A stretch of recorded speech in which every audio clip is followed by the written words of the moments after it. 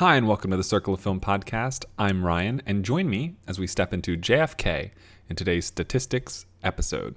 We read the wind and the sky when the sun is high. We sail the length of the seas on the ocean breeze. At night we name every star. We know where we are. We know who we are, who we are. JFK is a movie, a long movie that I had been, I guess putting off for the fact of its length for a while now. And I finally got around to seeing it over the weekend. So I realized as I was watching it, it has everybody in it. So many people are in this movie. And I thought, there hasn't been a real big movie like this since Infinity War that's come out in 2018. So I'll use this as a statistics episode. It is recent enough that the vast majority of its cast are still alive. So it does have that added bonus to it. And it's a pretty okay movie. It's a pretty okay movie. So statistics for JFK. I saw it August 17th, 2018. I clocked it at 200 minutes, so almost 3.5 hours. I believe I watched the uncut version, which I think is like 10 to 15 minutes longer than the theatrical version, which was still enormously long. So, oh my goodness. It is a 1991 movie.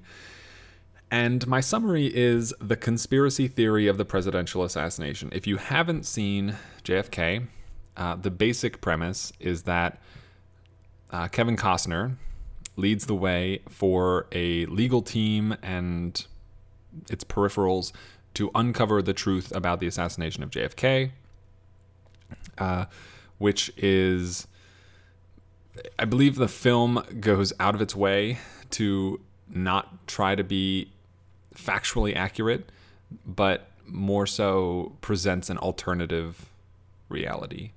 And that's fascinating. I'm not a history buff. I knew some, but not much of what really supposedly happened during the JFK assassination. And I probably know more about this movie and the way it pretends that the truth happened than what really did, or what, historians agree really did.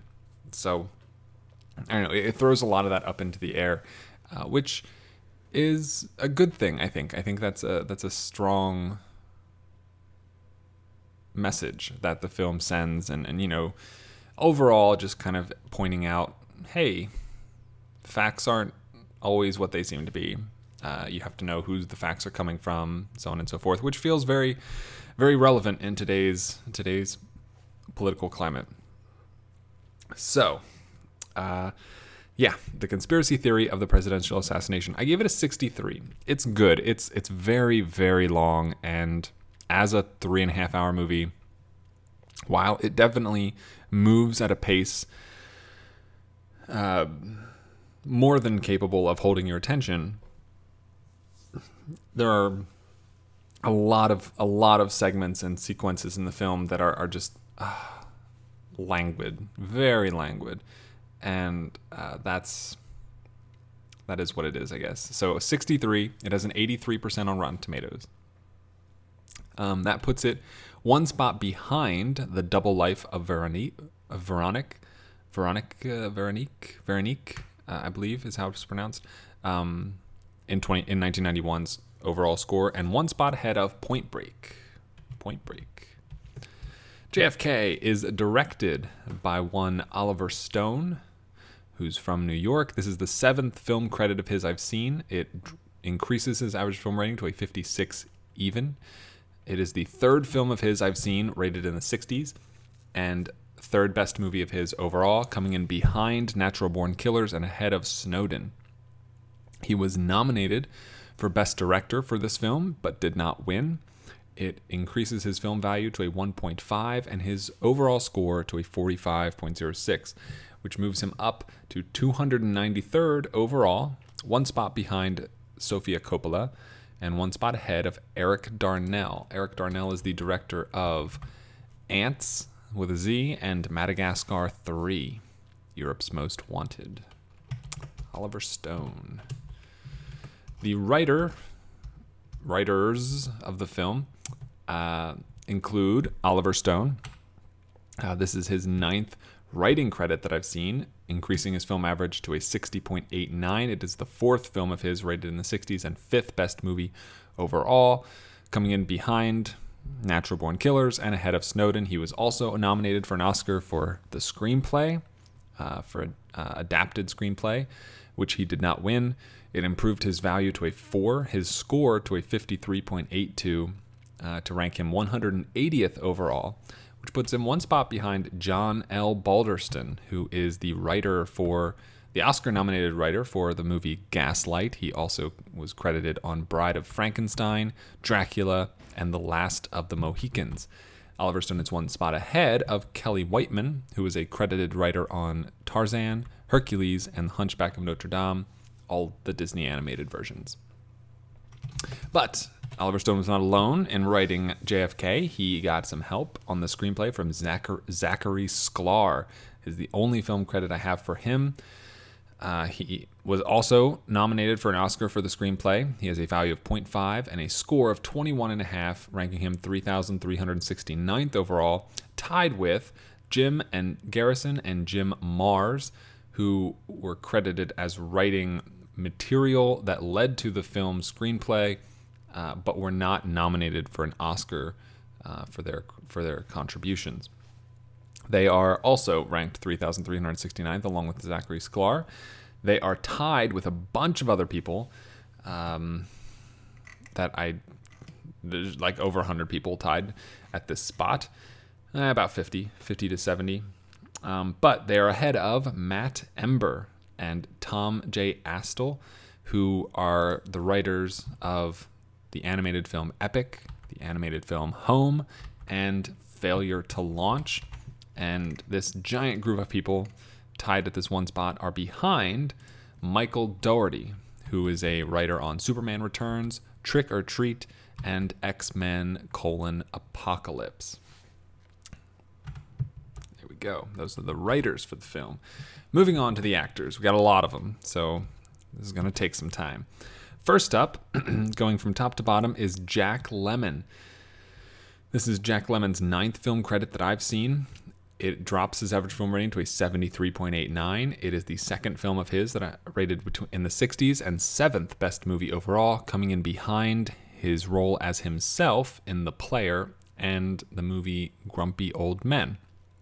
It is his 9th film. It improves his value to 9, and his score is now 69.45, ranking him 131st overall, one spot behind Takeshi Kato and one spot ahead of Iso Kimura, 2 Japanese actors. Next is Laurie Metcalf. This is her 15th film credit and drops her average film rating to a 67.27. It is her 3rd film rated in the 60s and 9th best movie overall, coming in behind her voice role in Treasure Planet and ahead of her role as herself in The Story Behind Toy Story. She has a value of 10 and a score of 69.35. She is ranked 133rd overall, one spot behind Isao Kimura, and one spot ahead of M. Emmett Walsh. Laurie Metcalf. Next up is Tommy Lee Jones. This is his 24th film credit and increases his average film rating to a 61.42. It is his 6th film rated in the 60s and 13th best movie overall, coming in behind Natural Born Killers and ahead of Blue Sky. He was nominated for Best Supporting Actor for his role in JFK, but did not win. He improved his film value to an 8 and his score to a 64.69, ranking him 266th overall, tied with Michael Parks, one spot behind Henry Daniel, who was in My Fair Lady, The Comancheros, and Holiday. And Tommy Lee Jones is one spot ahead of Marcia Jean Kurtz from Dog Day Afternoon and Inside Man. Next is Martin Sheen, credited as the narrator of the film. This is his 16th film credit and drops his average film rating to a 63.71. It is his 5th film rated in the 60s and 11th best movie overall, coming in behind Seeking a Friend for the End of the World and ahead of Apocalypse Now. He has a film value of 7.5 and a score of 64.13. He is ranked 289th overall, one spot behind F. Murray Abraham and one spot ahead of Verna Felton, who is credited as a voice actor in Cinderella, Dumbo, and The Jungle Book, among others. Next is Sissy Spacek. This is her 14th film credit and drops her average film rating to a 64.36. It is her 4th film rated in the 60s and 9th best movie overall, coming in behind The Straight Story and ahead of her Oscar-winning performance from Coal Miner's Daughter. She has a value of 7 and a score of 63.31. She is ranked 323rd overall, one spot behind Lee Van Cleef, and one spot ahead of John Gallagher Jr. Next up is Gary Oldman, who plays Lee Harvey Oswald. This is his 40th, the big 40 film credit that I've seen, and increases his average film rating to a 57.58. It is his 6th film rated in the 60s and 19th best movie overall, coming in behind The Book of Eli and ahead of his performance, or his role as himself, in Heath Ledger: A Tribute. It improves his film value to a 7.5 and his score to a 62.33, tying him with Spike Jonze as an actor, one spot behind Peter Gallagher, one spot ahead of Arthur Q. Bryan. Gary Oldman is ranked 368th overall. After him is Kevin Bacon. This is Kevin Bacon's 30th film credit and improves his average film rating to a 58.33. It is his sixth film rated in the 60s and 15th best movie overall, coming in behind Crazy Stupid Love and ahead of Tour de Pharmacy. He has a film value of 7.5 and a score of 62.19, ranking him 372nd, very close to Gary Oldman. He is one spot behind Philip Baker Hall, and one spot ahead of Cary Elwes. Next up is Wayne Knight. This is his 13th film credit and drops his average film rating to a 64.15. It is his 5th film rated in the 60s and 7th best movie overall, coming in behind Space Jam and ahead of his voice role in Kung Fu Panda 3. He has a value of 5.5 and a score of 61.1, ranking him 432nd overall, one spot behind Gene Wilder, one spot ahead of Dennis O'Hare. Next is Brian Doyle-Murray. This is his 15th film credit and improves his average film rating to a 61.8. It is his 6th film rated in the 60s and 9th best movie overall, coming in behind Scrooged and ahead of Ghostbusters 2. He has a value of 5.5 and a score of 60.03, ranking him 502nd overall, one spot behind Jolo Truglio from Brooklyn Nine-Nine, and one spot ahead of a couple of people tied below him, including Mary Gordon, David Dastmalchian, and Werner Herzog. Next up is John Candy. This is his 19th film credit and improves his average film rating to a 59.76. It is his 3rd film rated in the 60s and 9th best movie overall, coming in behind the animated role that he had in The Rescuers Down Under and ahead of Stripes. He has a value of 3.5 and a score of 56.97, ranking him 714th overall, one spot behind Colleen Camp and one spot ahead of Douglas M. Griffin. Douglas M. Griffin, who was in 10 Cloverfield Lane, Dallas Buyers Club, and This Is the End, among others. Next up is honorary Academy Award winner Donald Sutherland. This is his 27th film credit and increases his average film rating to a 56.93. It is his 7th film rated in the 60s and 14th best movie overall, coming in behind The Hunger Games, Mockingjay Part 1, and ahead of The Mechanic. He has a value of 2, a score of 55 even, and is ranked 864th overall, tied with Connie Britton and Georges Méliès.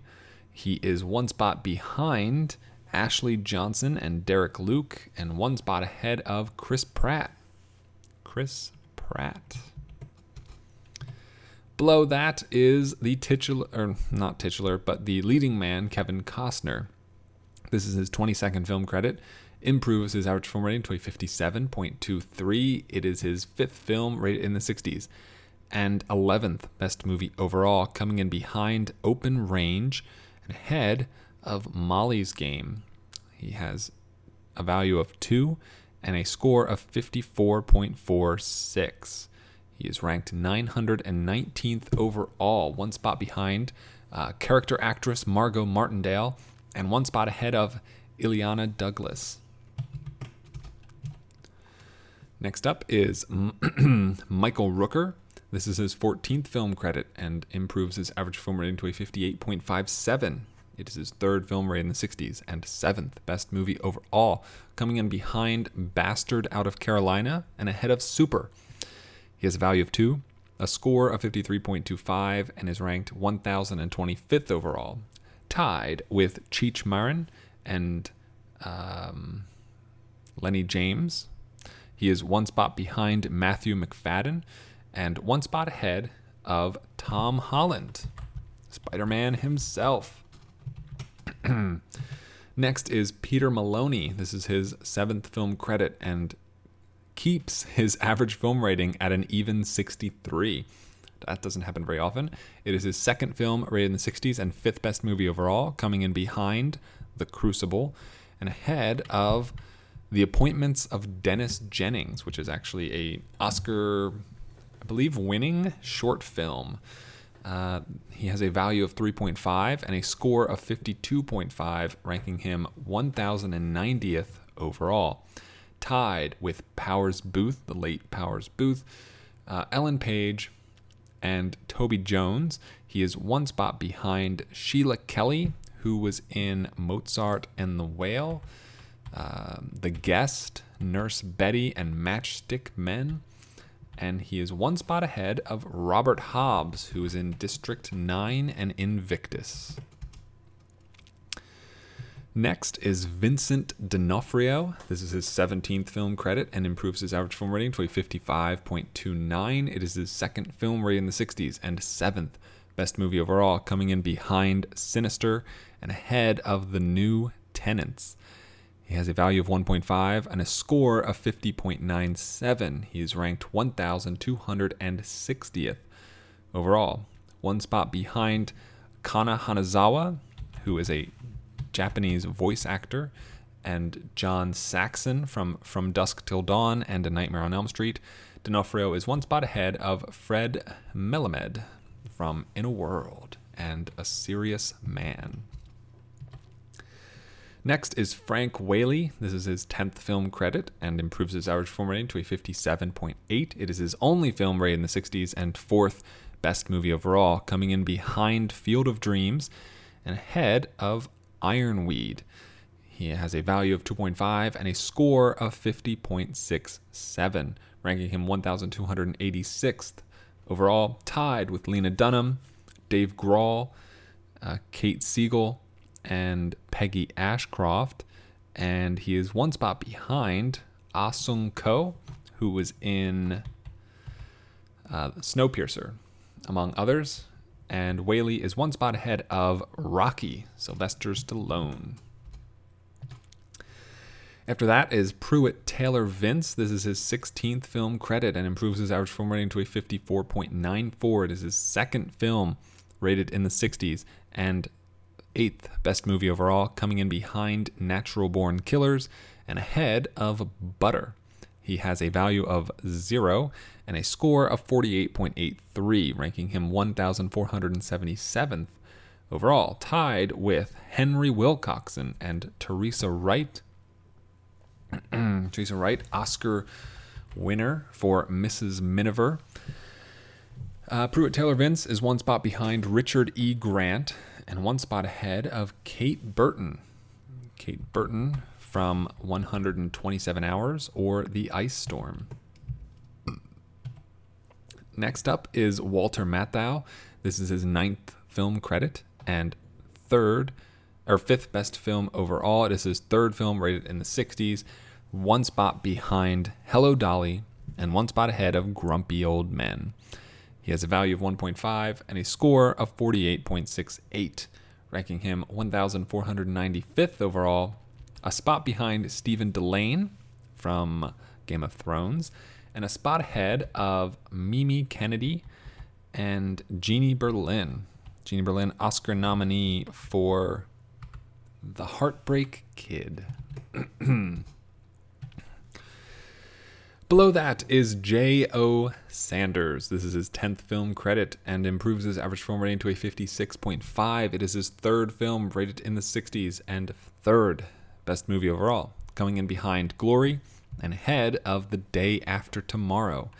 He has a value of 1, a score of 48.08, and is ranked 1,561st overall, tied with Olga Kurylenko, one spot behind this past year's Oscar nominee Timothée Chalamet, and one spot ahead of Haley Steinfeld. Next is Tony Plana. This is his 7th film credit and improves his average film rating to a 59 even. It is his 3rd film rated in the 60s and 3rd best movie overall, coming in behind An Officer and a Gentleman and ahead of Three Amigos! He has a value of 1, a score of 46.89, and is ranked 1,704th overall, just behind Stephen Fry and just ahead of Frank Langella. Then you have Joe Pesci and his 12th film credit, improving his average film rating to a 53.42. It is his only film rated in the 60s and 5th best movie overall, coming in behind his Oscar-winning performance for Goodfellas and ahead of his role in Home Alone. He has a value of -2 and a score of 43.79. He is ranked 2,106th overall, one spot behind a couple of people, including William Shatner and Anders Holm. He is one spot ahead of Katie Aselton. Next up is Dale Dye. This is his 11th film credit and improves his average film rating to a 51.55. It is his 2nd film rated in the 60s and 5th best movie overall, coming in behind Natural Born Killers and ahead of Starship Troopers. He has a film value of -1 and a score of 42.62, ranking him 2,263rd overall, tied with Lee Pace, and one spot behind Diane Lane, and one spot ahead of Molly Ringwald and Miley Cyrus. Next up is Lolita Davidovich. This is her 5th film credit and improves her average film rating to a 57.8. It's her 1st film rated in the 60s and 3rd best movie overall, coming in behind Leap of Faith and ahead of Hollywood Homicide. She has a value of 0.5 and a score of 41.79, ranking her 2,381st overall, tied with Patrick Wilson, one spot behind Jiman Hansu, and one spot ahead of Amaya Miller. Amaya Miller, who played the young human girl in War for the Planet of the Apes. She was also in Lights Out. Next is Edward Asner. This is his 13th film credit and improves his average film rating to a 42.92. It is his 2nd film rated in the 60s and 5th best movie overall, coming in behind his role as himself in I Know That Voice and behind his voice role in Olive, the Other Reindeer. He has a value of -8 and a score of 29.2, ranking him 3,780th overall, one spot behind Abigail Spencer, and one spot ahead of Eddie Redmayne. Further down the list is John Larroquette. This is his 5th film credit and improves his average film rating to a 40.4. It is his only film rated in the 60s and best movie overall, coming in ahead of Stripes. He has a value of negative 3.5 and a score of 25.36, ranking him 4,074th overall. One spot behind Jack Thompson and one spot ahead of Norman Wisdom, Michael Chekhov, Tony Bill, Arthur Hiller, Janet McTeer, and Howard Rollins. 5 of the 6 of those names have only had one film credit on my list. But they're there. The one that doesn't is Janet McTeer, who was in Albert Nobbs, Oscar nominee for Albert Nobbs, as well as Hannah Arendt.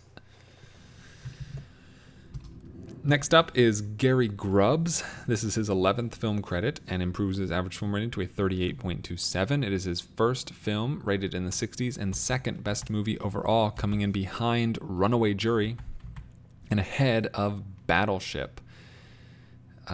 He has a value of negative 9.5 and a score of 22.88, ranking him 4,239th overall, one spot behind Ashley Greene, and one spot ahead of Oscar nominee Carol Channing. And those are all the actors that have credit in JFK. Big list, long list, a lot of really, really big names, especially in the 90s, early 90s. Whew. All right, moving on to genre. JFK, rated 63 from 1991, is a drama and a thriller. It improves the average rating of dramas to 59.17 and the average rating of thrillers to 52.05. It is a 1 on the Bechdel test, giving it dropping the average Bechdel rating for a movie to 1.42. It is rated R, and it does not appear on any top movie lists that I currently track on this spreadsheet. At the Academy Awards, though, it had a lot of success. It was nominated 8 times for Best Picture, Best Director, Best Supporting Actor, Best Adapted Screenplay, Best Original Score, Best Cinematography, Best Film Editing, and Best Sound, before they split the sound categories into 2. It won Best Cinematography and Best Film Editing, falling short in the other 6 categories. It is currently the second most nominated film from 1991 that I've seen, behind Bugsy, which also won 2 Oscars. Whew, that was the year Silence of the Lambs won Best Picture. And a lot of other stuff along with it. Moving forward to the year 1991. This is the 42nd film of this year that I have seen. It improves the average rating of those films to 62.86. It improves the tomato meter of those films to 73.14. I have now seen films representing 19 Academy Award wins from that year and 67 Academy Award nominations. There are 23 and 105 total wins and nominations to see. As a drama, it is the 21st drama of the year that I have seen, and as a thriller, it is the 9th thriller. It counts as a good movie, having a 60 or better rating, which makes it the 24th good movie I've seen from 1991, improving the ratio of good to bad movies from 1991 to an even 2, 24 to 12. As a 1 on the Bechdel test, it represents 33.33% of the films from that year as having a 1 on the Bechdel test. And as an R-rated movie, it is the 14th R-rated movie I have seen from 1991. Whew. Furthermore, as a film rated 63, it is one of the current 103 films I have seen with the rating of 63. If we go back and look at 1992, there's one film from 1992 rated as 63, and that is Singles. If we go to 1990, there is also a film rated 63, and that is Arachnophobia. So I don't know. If that's good company, that's totally up to you, I guess, to make that judgment call. Yeah, JFK. That's pretty much it as far as statistics are concerned. It's a lot. It was a big impact on the spreadsheet in that sense. I don't know if it makes it into the Circle of Film Awards when I get back to 1991. I haven't done any work. I mean, I haven't even finished working on 2011 yet, so more than 20 years to go before I can get to it. But we'll see. Maybe. It's certainly a very sprawling and all-inclusive film in that regard. So those are the statistics for JFK. That's it. Thank you for listening to today's episode. If you would like to find more episodes, more information, anything about the podcast, about the spreadsheet, about all the things I'm working on, you can head over to circleoffilm.com to find a lot of that. If you would like to get in touch with me for any reason at all, you can find me on Twitter @circleoffilm or through email, circleoffilm@gmail.com. And if you would like to support the show, you can do so on patreon.com/circleoffilm for as little as 8 cents an episode. I want to thank you for listening one more time, and as always, have a week. So long, farewell, I'll be to say goodnight. I know she'll never leave me, even as she fades from view. So long, farewell, I'll be to say adieu. In the name of love, one night in the name of love. So long, farewell, au revoir, I'll be to say. Wait a minute.